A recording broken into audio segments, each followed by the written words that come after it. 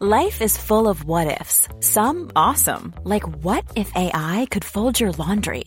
And some, well, less awesome, like what if you have unexpected medical costs? United Healthcare can help get you covered with Health Protector Guard fixed indemnity insurance plans. They supplement your primary plan to help you manage out-of-pocket costs. No deductibles, no enrollment periods, and especially no more what-ifs. Visit uh1.com to find the Health Protector Guard plan for you. Hey, I'm Ryan Reynolds. At Mint Mobile, we like to do the opposite of what Big Wireless does. They charge you a lot, we charge you a little. So naturally, when they announced they'd be raising their prices due to inflation, we decided to deflate our prices due to not hating you. That's right. We're cutting the price of Mint Unlimited from $30 a month to just $15 a month. Give it a try at mintmobile.com/switch. $45 up front for 3 months plus taxes and fees. Promo rate for new customers for limited time. Unlimited more than 40 gigabytes per month. Slows full terms at mintmobile.com. Millions of people have lost weight with personalized plans from Noom. Like Evan, who can't stand salads and still lost 50 pounds. Salads generally for most people are the easy button, right? For me, that wasn't an option. I never really was a salad guy. That's just not who I am. But Noom worked for me. Get your personalized plan today at Noom.com. Real Noom user compensated to provide their story. In 4 weeks, the typical Noom user can expect to lose 1 to 2 pounds per week. Individual results may vary.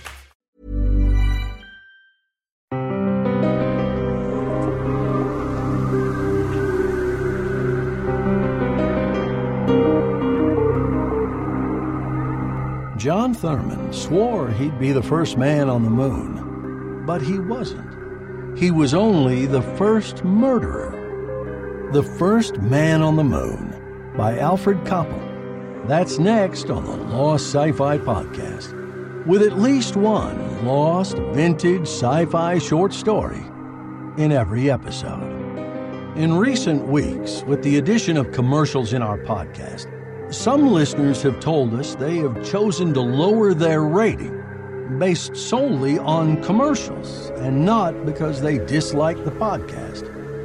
Because of that, I'm going to take just a few seconds and explain why those commercials are there.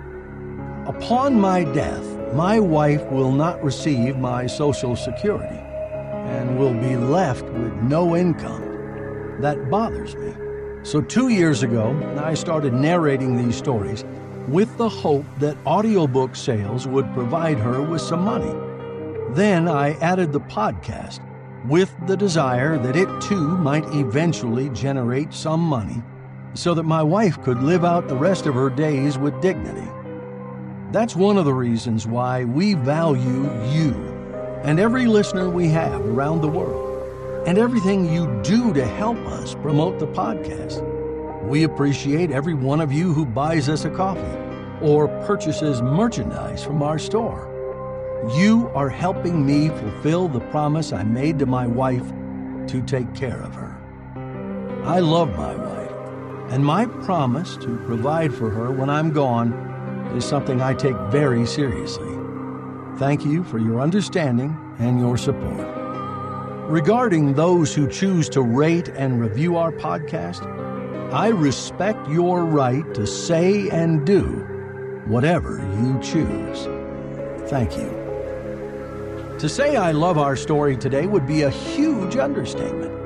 From Planet Stories magazine in the spring of 1950, our story can be found on page 36, The First Man on the Moon by Alfred Coppel. The ship lay at a crazy angle on the stark whiteness of the pumice plain. The rocket nozzles were a fused lump of slag. The fire-darkened hull crumpled and warped by the impact of landing. And there was silence, complete and utter silence. There could be no return. Thurman realized this. At first the thought had brought panic, but as the scope of his achievement dawned on him, the fear retreated. Bruised, giddy, half-crazed, the certainty of death held no terrors. Not yet. And it was worth it. Fame, immortality, glory. In return for the last few years of a blighted, embittered, overshadowed life. Yes, it was well worth it. And except for the crash landing and the certainty of no return, it had all come to pass just as he had planned it for so long. On his knees he caressed the gritty soil. He lifted his arms toward the day star flaming in the day-night of space and knew completion. Tears streaked his stubbled face, and strange noises came from his slack mouth. The ecstasy of success was almost unbearable. For this he had labored a lifetime. For this he had murdered a friend. Across the abyss, the whole world waited for word. The transmitter in the rocket had survived the crash. The word would come, thought Thurman, when he was ready to send it. And sending it, he would place the official seal of immortality on his brow. The book would close, but wonderfully, satisfyingly. There would be no other to steal his rightful glory. Only Wayne could have done that, and Wayne was dead. He laughed weirdly within his helmet. So simply done. The sea of serenity stretched out before him in weird magnificence. In the far distance, a mountain range rose precipitously from the wilderness of pumice to hump its spiny backbone at the brilliant stars. A limbo of black shadows and stark white talus slopes. Moonscape. Thurman stumbled to his feet and fought the wave of nausea that surged over him as his equilibrium teetered from the low gravity. Then, in an instant, his discomfort was forgotten. Standing on the brink of the cosmos, his ego drank of grandeur. All the splendor of creation lay before him, like a jeweled carpet. All his. All for John Thurman, genius, explorer, murderer. For John Thurman, first man on the moon. With an effort, he dragged his eyes from the sky. Slowly, his reason was returning. There was work to do. Wayne must be hidden. The next to come must never know, and it should be done quickly. Time would fly, and in the last hours the fear would return. He knew that. Right now his triumph sustained him. There was the broadcast to look forward to. 1 billion people waited for his words. It was a sop to his ego, but it could not make him forget that this was costing him his life. On occasion, Thurman could be realistic, and he knew that. When there was nothing left to do but sit and wait for the end, he would be afraid. Terribly, hideously afraid, and alone. It was the only flaw in his plan for immortality. Yet his life had been a barren thing, devoid of love or any real success. It was little enough to trade, and this was his only chance for lasting fame. He could not let it go. The plan was working, almost of its own inertia. He was alone. He was on the moon, where no man had ever been before him, not even Wayne. Wayne, who designed the rocket and guided it. Wayne, who had stolen every chance Thurman had ever had for recognition. Well, Wayne was dead now. He had never put a living foot on the soil of the moon. Only Thurman had done that, and it was his passport to eternal glory. No one could take that away from him. Weighed in the leaded balance of his mind, it more than compensated for dying alone and on an alien world. In fact, even the dying would add to the legends, and Thurman would live forever. The first man on the moon. He ran his tongue over dry lips and stooped to pick up the thing at his feet. Wayne's corpse was still bloated from internal pressures, and the naked flesh was drying fast to a parchment-like consistency. Moisture was still seeping in awful little globules from the shattered skull, where Thurman's unseen blow had landed. I'm Sandra, and I'm just the professional your small business was looking for. But you didn't hire me because you didn't use LinkedIn Jobs. LinkedIn has professionals you can't find anywhere else, including those who aren't actively looking for a new job, but might be open to the perfect role, like me. In a given month, over 70% of LinkedIn users don't visit other leading job sites. So if you're not looking on LinkedIn, you'll miss out on great candidates like Sandra. Start hiring professionals like a professional. Post your free job on linkedin.com/people today. Millions of people have lost weight with personalized plans from Noom. Like Evan, who can't stand salads and still lost 50 pounds. Salads generally for most people are the easy button, right? For me, that wasn't an option. I never really was a salad guy. That's just not who I am. But Noom worked for me. Get your personalized plan today at Noom.com. Real Noom user compensated to provide their story. In 4 weeks, the typical Noom user can expect to lose 1 to 2 pounds per week. Individual results may vary. Thurman found himself shuddering. The murder had been the hardest part, but now it was done, and all that remained was to give his dead companion a secret resting place, somewhere in the vast expanse of pumice that lay out there under the blistering sun. Thurman's unsteady mind swerved from high elation to sadness. Poor Wayne. He felt he could afford to be generous now. So many years of work, so soon to be forgotten.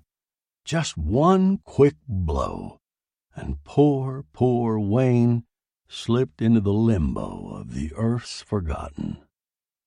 Under the light gravity, he carried the naked, grisly bundle easily. And as he walked out into the mare tranquillitatis, his spirits rose again. How wonderful it was to be certain that no one could steal his triumph, not even Wayne. Particularly not Wayne. He looked down at the thing in his arms and chuckled. The sound was uncanny within the Pyrex bubble of his helmet. After what seemed a long time, Thurman stopped and set down his burden. With his pack spade, he set to work digging a trench in the pumice. As he dug, he found himself crooning happily to the corpse. His voice was high-pitched and hysterical, but of course he did not notice it. There, Wayne, old friend, see? I am making a grave for you. The very first grave, Wayne, and you shall have it, old friend. Yours the grave, and mine the glory. He laughed hilariously at the thought. I'll say you didn't make it alive. You didn't, did you? But I made it, Wayne. Me, alone. All alone, with no help from you. Do you hear? Thurman chattered on, the sound of his crazed voice dying within the confines of his helmet, while all around him the eternal silence of the sea of serenity continued unbroken. The stars shone steadily in the airless sky, and the sun flamed in impotent splendor, furiously silent. At last the pit was done, and Thurman lowered the nude corpse into the shadows. Goodbye, Wayne. You see, you shouldn't have come here with me. You shouldn't have tried to steal my success. That was a wrong thing. But you're sorry now, aren't you, old friend? Don't feel too badly, Wayne. I'll join you soon. Goodbye, Wayne. Goodbye. Laboriously, he shoveled pumice into the pit and tamped it down with his leaded boots. Then he smoothed the surface of the dig until it was as smooth as the rest of the surrounding plain.